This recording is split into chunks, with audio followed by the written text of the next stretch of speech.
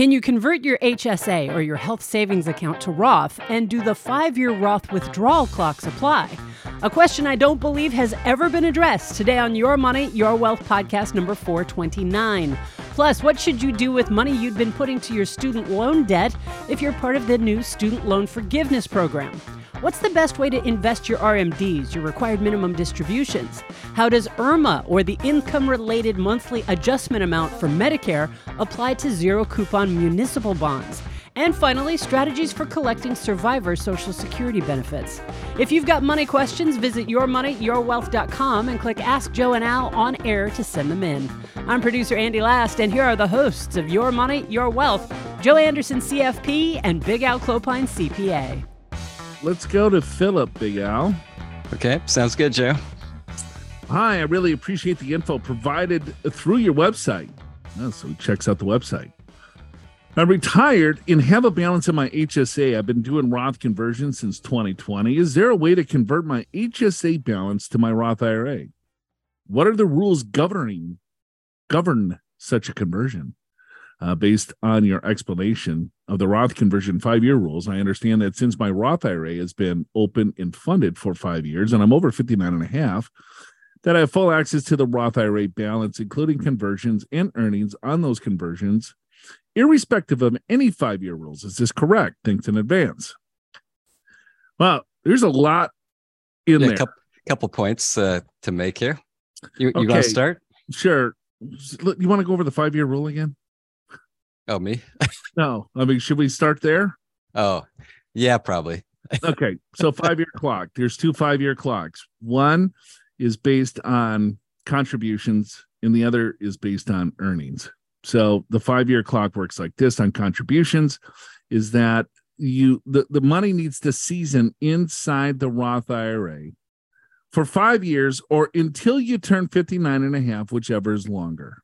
So if you start a Roth IRA at age 60, you don't have any access to the earnings until 65. If you started a Roth IRA at age 40, you don't have access to any of the earnings until 59 and a half, tax-free.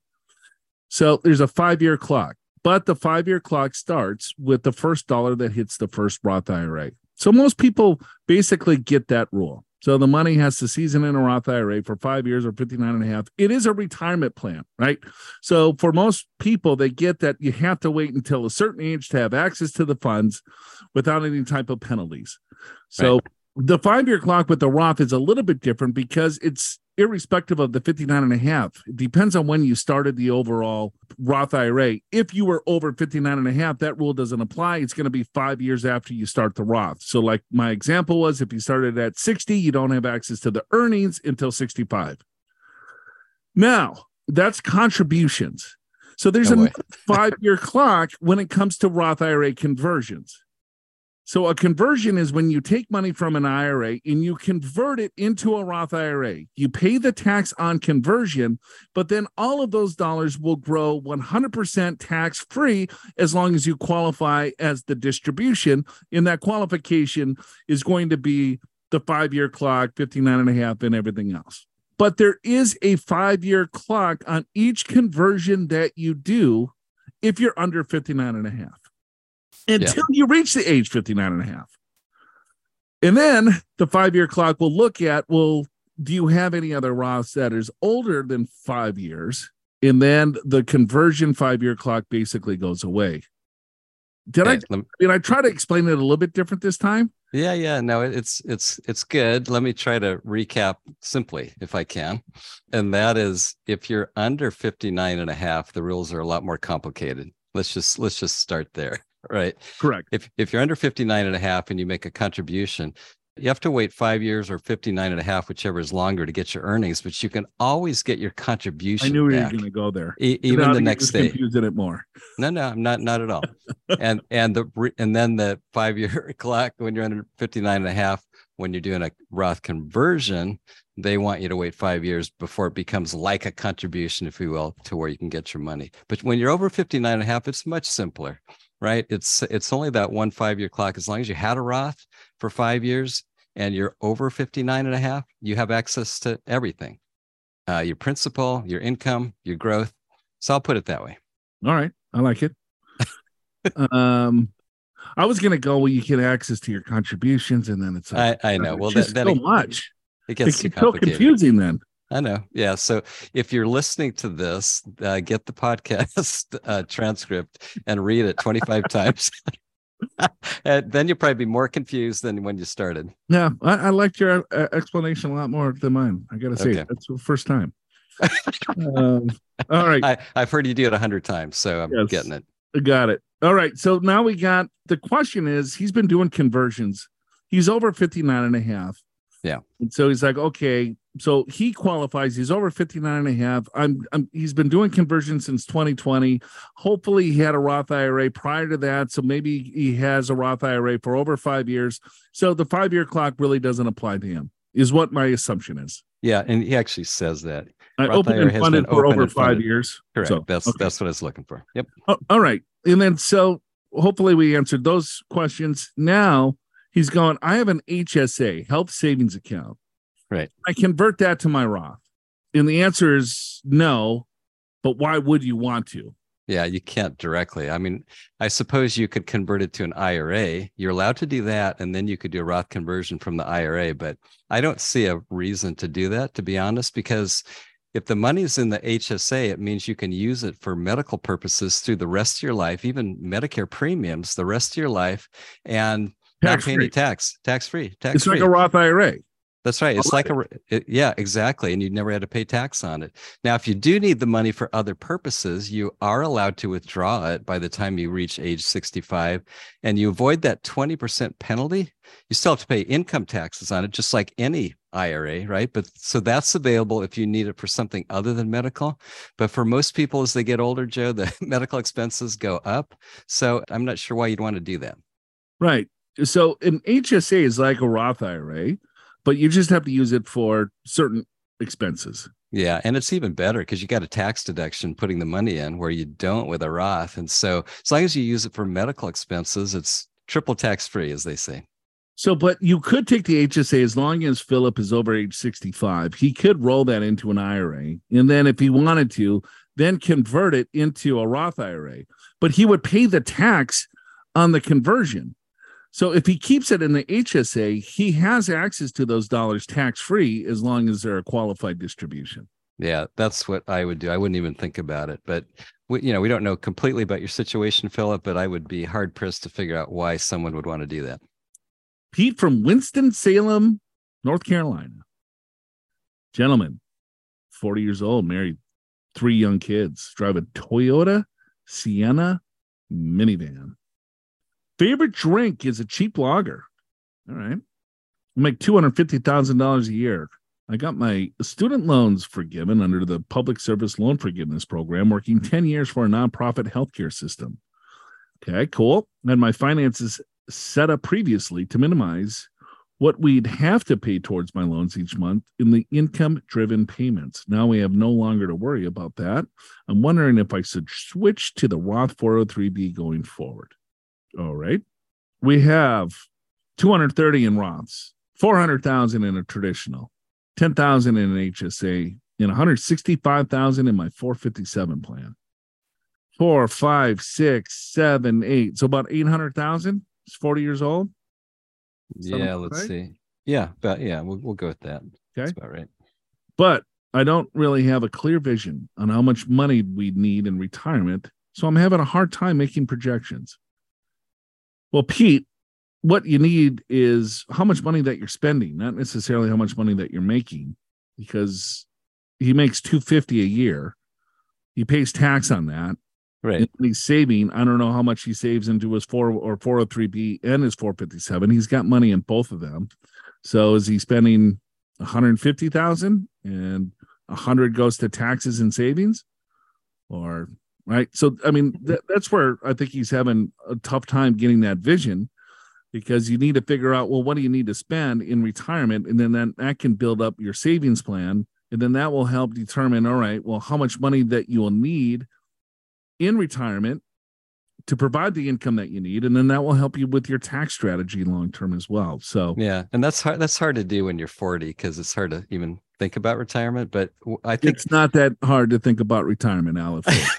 Can you say that? I did say that. Okay.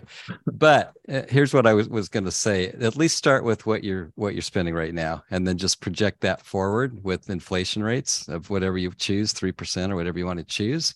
That's probably what I would do. Let's see. I also would like to hear what you think about non-governmental 457 plans. I've been maxing mine out for years to minimize my income. All right, so he's maxing out the 457. Right. But the risk of losing it if my employer goes bankrupt is a little troubling to me. I work for a large national healthcare system, and they seem to be okay financially. I'd hate to leave a tax advantage bucket unfilled, but I also hate to lose all that money. I also have a related question. If things start to seem dire financially for my employer, could I just immediately quit and take my 457 money out immediately? Obviously, it'd be a tax hit, but it's preferable to losing it. You guys have any experience in this arena? Thanks for all you do, Pete. Pete must be a doc. Yeah, I think he is too. So a non-governmental 457 plan needs to be a nonprofit, and a lot of hospitals are nonprofit. So that's what I'm guessing too. He's probably a doc, because usually those kinds of plans are for highly compensated people. Yeah. Well, you get school teachers have 457 plans and 401k or 403bs. He works in a hospital, 403b, 457. Got his student loans forgived because he worked in a nonprofit healthcare system for 10 years, kind of grinding out there, took a big pay cut to grind away, and then worked it out where, hey, he doesn't have to pay his student loans. So good for him. But he wants to go part-time in 5-ish years. It's 45. Yeah. Right. Yep. I got a 2-year plan now. I'm going to be 50 here. You should have gone halftime 3 years ago. I know, when I was 45. Well, I think maybe 450 non-governmental 457. I wouldn't worry too much about it, to be honest. But let's just say something blows up. Yeah. I don't know what the rules are to his specific 457 plan, but let's say he quits. Hopefully they don't lock up the plan where he could roll that money into an IRA right away. He wouldn't have to cash it out. When he retires, he could roll that into an IRA and not necessarily have to pay any tax. So I don't think so. I think most of those are non-qualified. You could roll a 457 plan into an IRA. I don't think a non-governmental. I think it's more like a deferred comp plan. What depends on, I don't know what the doc is. Well, exactly. Yeah. What I guess what I've seen on those is either a 5 or 10 year payout. You can't just get a lump sum necessarily. And he does give a true statement, which is it's kind of like a retirement plan. And I'm talking non-governmental, non-qualified deferred comp plan. So if it's something other than that, but I think most of these are, then the thing is, it's not a funded account generally by the employer. It's just the employer promises to pay you later. And if the employer goes bankrupt, you don't get that money. So that is the risk. And the younger you are, the more you give pause, I think. Right. But on the other hand, if you're going to retire or semi-retire, maybe that works and you get your 5 or 10 year payout and just do it that way. No, I agree with you 100% if it's a deferred comp plan, because you have to elect what you're going to put in the deferred comp plan a year in advance of, even the money going in. And then you elect your payment of what's going to come out 5 or 10 years from now. Right. Right. But this could be a plan that works very similar to an IRA. I mean, to a 403B, where if he wants to roll that money into an IRA, he could potentially. I don't know. I don't know exactly what the plan doc is. Sometimes people call retirement plans all sorts of different things. So sure, so it could be one or the other. And even if it's non-qualified, as I'm guessing it is, although I don't know for sure either without seeing it, but if I am correct, every single plan is different. And so there's not a ton of rules with the IRS on that. I mean, you have to have some kind of plan document and some kind of distribution plan, but anyway, I guess the main answer is take a look at the plan, see what you have, and just be aware that if it's what I think it is, a non-qualified deferred plan, you are subject to losing it if the entity, in this case, nonprofit entity, goes bankrupt. All right. Hopefully that helps.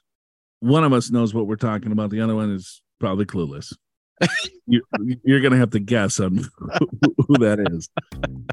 Before you make any big retirement decisions, talk to someone who actually does their homework. Schedule a free financial assessment with one of the experienced financial professionals on Joe and Big Al's team at Pure Financial Advisors.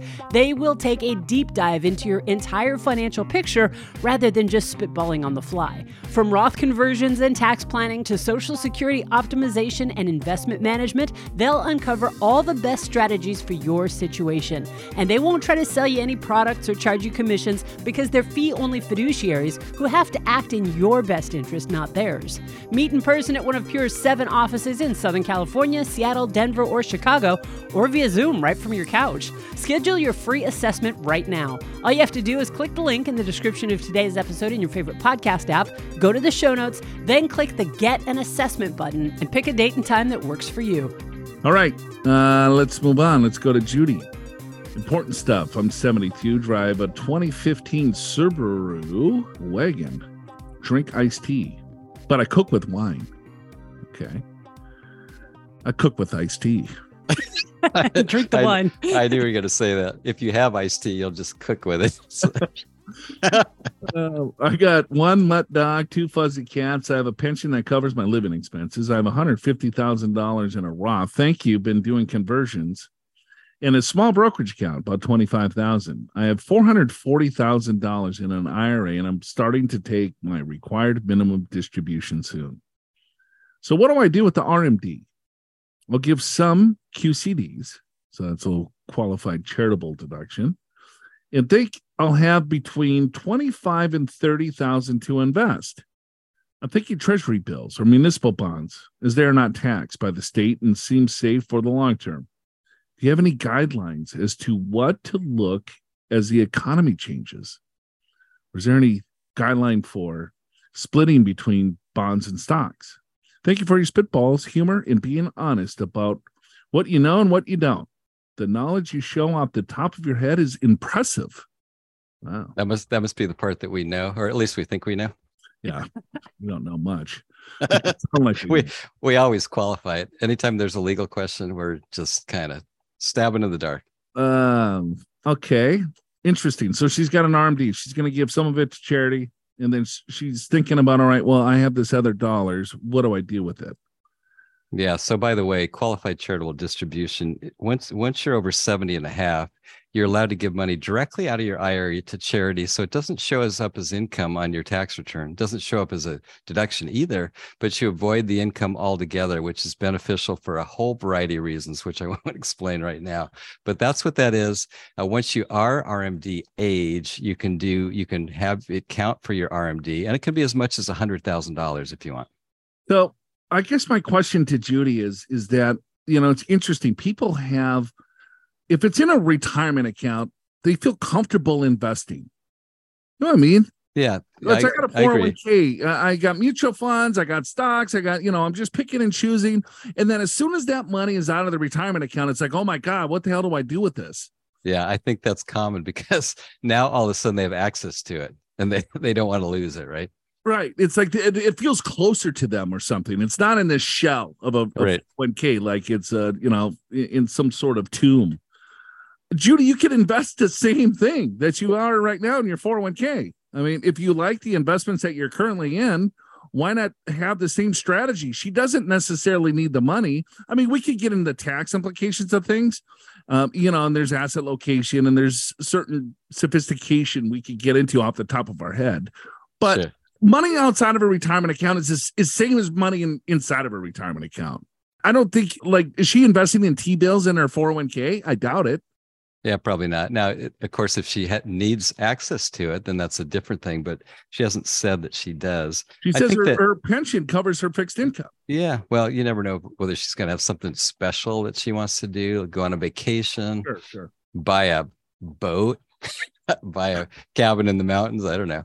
But anyway, yeah, it's the same money, whether it's inside or outside of your retirement plan. The how you figure out what to invest in is based upon what your goals are, what you want to have happen with the money, what sort of rate of return that you need to meet with your goals, right? So that's you don't really think of these in silos. In other words, you don't have one investment strategy for your non-retirement assets and a different one. You kind of look at these collectively, figure out how you should invest to get the rate of return that you want.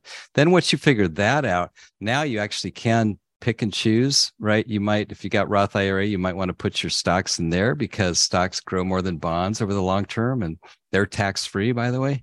And you might want to put your safer money in your IRAs because if they grow there, then you're just going to have to pay more ordinary income taxes. That's asset location. But I think the question is, what should I invest in? And the answer is, you have to look at this globally with everything to figure out what investments are appropriate for you based upon what your goals are. You don't have to sell the investment in an RMD. You could take the investment out of the retirement account and put it into a brokerage account.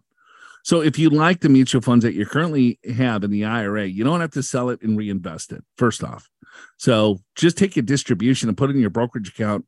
Or if you think, hey, I want to be a little bit more, because she's asking us questions about timing the markets too. It's like, well, what do you think about the economy? So already she's thinking that she wants to have a different strategy with this money. And I think what you and I are both saying, maybe in a different way, is that you have to have one strategy based on the assets that you have, no matter what account it's in, and make sure that you invest it globally. Yeah, no, that's exactly right. And I guess to kind of take on that second question, which you've already alluded to, it doesn't really matter what the market is. You got to look at what your goals are, what rate of return you need to decide what the allocation should be in good markets and bad, right? And if you need a 5% rate of return, then don't shoot for a 10% rate of return. It's just going to be a lot more volatile than you need. So have the most conservative investment portfolio possible to meet your goals. And then you're well set up for good markets and bad markets. Bad markets indeed. The financial headlines lately can be pretty concerning. Is the U.S. about to breach the debt ceiling limit? What does that mean for the value of the dollar? Are we headed into a recession? If you're anxious about the impacts these frightening events could have on the economy and on your money, you need to check out today's podcast show notes. We've got new free resources by Pure Financial Advisors Executive Vice President and Chief Investment Officer Brian Perry, CFP, CFA, that'll help you ignore the hype and put recessions, the debt ceiling, and the dollar into practical context. Click the link in the description of today's episode in your favorite podcast app to check out these helpful free resources in the podcast show notes just before the transcript. Then, if you've got more money questions, click Ask Joe and Al on air there in the podcast show notes and send them on in via voice message or via email. You want to go with zero coupon, man? Sure. All right. We got Jimmy calling in again. He's got a question for the team on IRMA and how it's applied to zero coupon municipal bonds. Let's say I'm 55. So is that for real or maybe not? I don't know. Let's just hypothetically, I'm 55. Okay. Well, if I were, I mean, and he's talking about IRMA, which is 10 years from now. Yeah. Right. Got it. Okay. And I buy today a newly issued California zero coupon bond with a 20-year maturity. All right, so now I know where he's going with this. Also assume I hold it till maturity and redeem it when I'm age 75. What happens when I reach 65 and I go on Medicare? I understand IRMA requires me to add back the imputed municipal bond interest. But when and how much? That's enough. That's enough.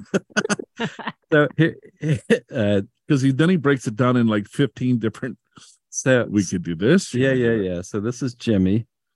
We think we might even know Jimmy. I don't know. I don't know Jimmy. Well, anyway, so Jimmy. So here's the way that this works. It's a fairly complex calculation, but yes. So when you buy a zero coupon bond, let's just say you buy a $10,000 bond and that pays zero coupon interest, which means you don't actually get it currently. But the way that you make profit is you pay $5,000 for a future $10,000 bond or whatever the numbers are. It doesn't matter. So in that particular case, you invest $5,000 in whatever period of time in the future, you get $10,000 back. So that extra $5,000 that you got, that's interest. And what the IRS thinks of it is called imputed interest, which means even though I didn't really get it, I've got to pay taxes on it. Now, in this case, it's tax-free municipal bond. But when it comes to IRMA, you got to look at modified adjusted gross yeah. income. Yeah, income related monthly adjustment amount. I always have to write it down because I always forget exactly what that stands for. But what it means is, depending upon what your modified adjusted gross income for purposes of Medicare, there's all kinds of different ones, which you have to add back your tax-free interest, among other things. You've got to figure out your imputed interest on that bond in that year to figure out what what the modified adjusted gross income is, which then determines how much you pay for your Medicare payments starting at age 65. Usually the brokerage firms calculate that for you and put it on your 1099. But essentially it's kind of like that extra $5,000 of interest income. You have to take a piece of that each year, and it's not the same each year, which makes it way more complicated. But yeah, you got to add it in year by year by year by year. And in this particular case, what your IRMA is when you're age 63. Yeah, because you do a 2-year look back, affects your age 65 when you start Medicare. So that's the quick answer. If you want to learn how to do imputed interest, then have fun. I'll just put it that way. So it's an algebraic calculation with the exponents. And so to dumb this down just a bit. So a normal bond is a loan. So let's say $10,000 I'm going to invest in a bond, or I'm going to loan it to an individual or a corporation or whatever, and I'm going to receive interest for that. So maybe I get 5% interest, and I'm going to receive that interest payment each year. And at the end of the term of the loan, I get my $10,000 back. Yeah, that's the norm, right? A zero coupon bond is that there's no coupon, there's no interest payment. So it's basically I'm buying that I'm buying a $10,000 bond that matures in 10 years, but I'm only paying $5,000 for it. Right. So at the end of, I'm not receiving any interest payments, but at the end of the 10 years, then it comes to maturity, but then it grew to that 5,000. And then that's where this whole imputed interest comes about. So thanks, Jimmy, for that wonderful question. It's just so stimulating. We got Mark from Berkey, Virginia. Burke. Never heard of Burke. Good day, Joe, Al, Andy. I'm from San Diego, but it's Burke, VA. That's what it claimed. Okay, but he's from San Diego. Maybe originally born and raised. Yeah, with a brief 3-year stint as a kid in Bemidji. Wow, you know where that is? I do know where Bemidji is in Minnesota. Don't you know? Where my dad coached at BSU. Okay. Very interesting. Marine Corps career moved me all over and ended up in Northern Virginia. Oh, that's where he's at, Burke. Yeah. Some quick details. Retired from USMC after 25 years and now working for the federal government to support the Marines in the D.C. area. Driving a Volvo S40 T5 2009.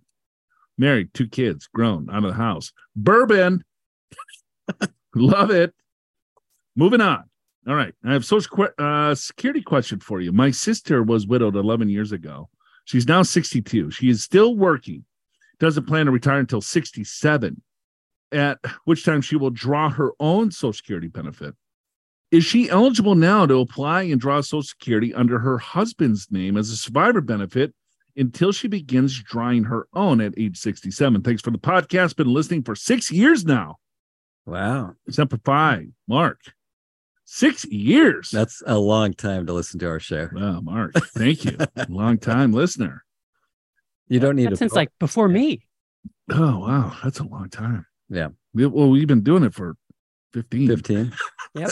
So you missed the first 10. You missed the first 10, Mark. Those were practice years. Go to the archives. Oh, God. That's a long time. Okay. So you could claim a survivor benefit as early as 60. Correct. But there's an income phase out. Yeah. So if she's working. Yeah, I'm guessing she won't get to keep any of it. Right. Until she gets to full retirement age, which at that point looks like she's going to collect her own anyway. Correct. So, yeah, she's eligible for the survivor benefit, but it's the same phase out. If you have earned income, if you're working and you're collecting Social Security benefit, for every couple of dollars that you make, they take a buck back and so on and so forth. So, yeah, and that starts at about 20,000 of income. The first 20,000 ish, you get to keep all the Social Security, but once you make more than that, you start giving it back. Yeah. So it depends on how much money that your sister's making, but the old rules is sure. I mean, Well, if she wasn't working at all, she could claim the survivor benefit and switch back to her own, depending on which is the higher benefit and vice versa. So we would just have to look at the numbers. What is the survivor benefit? What's her benefit going to look like? How long does she really want to work? What is her other assets? And then is it possible for her to retire maybe a little bit earlier, given the fact that she does have a survivor benefit that she could draw a little bit of cash flow from? Yeah, that's a good point. So maybe, excuse me, maybe she could and still be fine. But if you do take it early, also it's going to reduce your future benefit as well. Yeah. So, okay. Hopefully that answers your question. All right. Sure. Here's a question for you. Hello, please. LOL. Is signing up for Social Security just pretty much straightforward? I love this one. Yeah. What the hell kind of question is that? Well, here's help, please. So he's drowning in the Social Security hell. So go online, type in ssa.gov. That's the Social Security website. They've got all kinds of resources on how to sign up, or just call them. Just call them or go to the office, right? And it's is it straightforward? Yes, but there's nuances. There's lots of nuances that you need to be educated, or you need to find someone that can help you. All right. Well, I think that's it for us. Thanks, Andy. Another wonderful job. Thank you. All right, Al. We'll see you next week, and we'll see everyone else the same time I see Big Al. So have a wonderful week, everyone. We'll see you next time. Al's back in Hawaii, bartending with Zeke, and minivans in California in the derail, so stick around. Help new listeners find YMYW by leaving your honest ratings and reviews for Your Money, Your Wealth in Apple Podcasts and any other podcast app that accepts them. Your Money, Your Wealth is presented by Pure Financial Advisors. Click the Get an Assessment button in the podcast show notes at yourmoneyyourwealth.com or call 888-994-6257 to schedule your free financial assessment in person at one of our 7 offices around the country or online at a date and time convenient for you, no matter where you are. Chances are one of the experienced financial professionals at Pure will be able to identify strategies to help you create a more successful retirement. Pure Financial Advisors is a registered investment advisor. This show does not intend to provide personalized investment advice through this broadcast and does not represent that the securities or services discussed are suitable for any investor. Investors are advised not to rely on any information contained in the broadcast in the process of making a full and informed investment decision. Al's in Hawaii again. That's why I'm happy. Yeah, you got my ties. Well, see, you never know whether I've had one or not. So we'll find out after a couple of questions. You'll find out is right. Subarus. Yeah, Zeke. I've heard that name in a long time. I used to bartend back in Gainesville, Florida, with a guy named Zeke. Oh, no kidding. Yeah. I don't think I've ever known a Zeke, so you're ahead of me. Yeah, Toyota Sienna minivan. I haven't seen a lot of minivans lately. They're less popular than they used to be. I think that was my era when the kids were playing soccer. Now you get the Tahoe, right? No one wants to be seen in a minivan anymore. They're making them in 2023. Really? Well, I know they still make them, but I'm just at least in Southern California, you don't see them that much. Yeah, we're just way too pretentious here, I guess. That's that true statement. Yeah, I mean, the minivan's easier to get in and out of, right? When you got to, It is, and some of those have automatic doors on both sides. It couldn't be easier.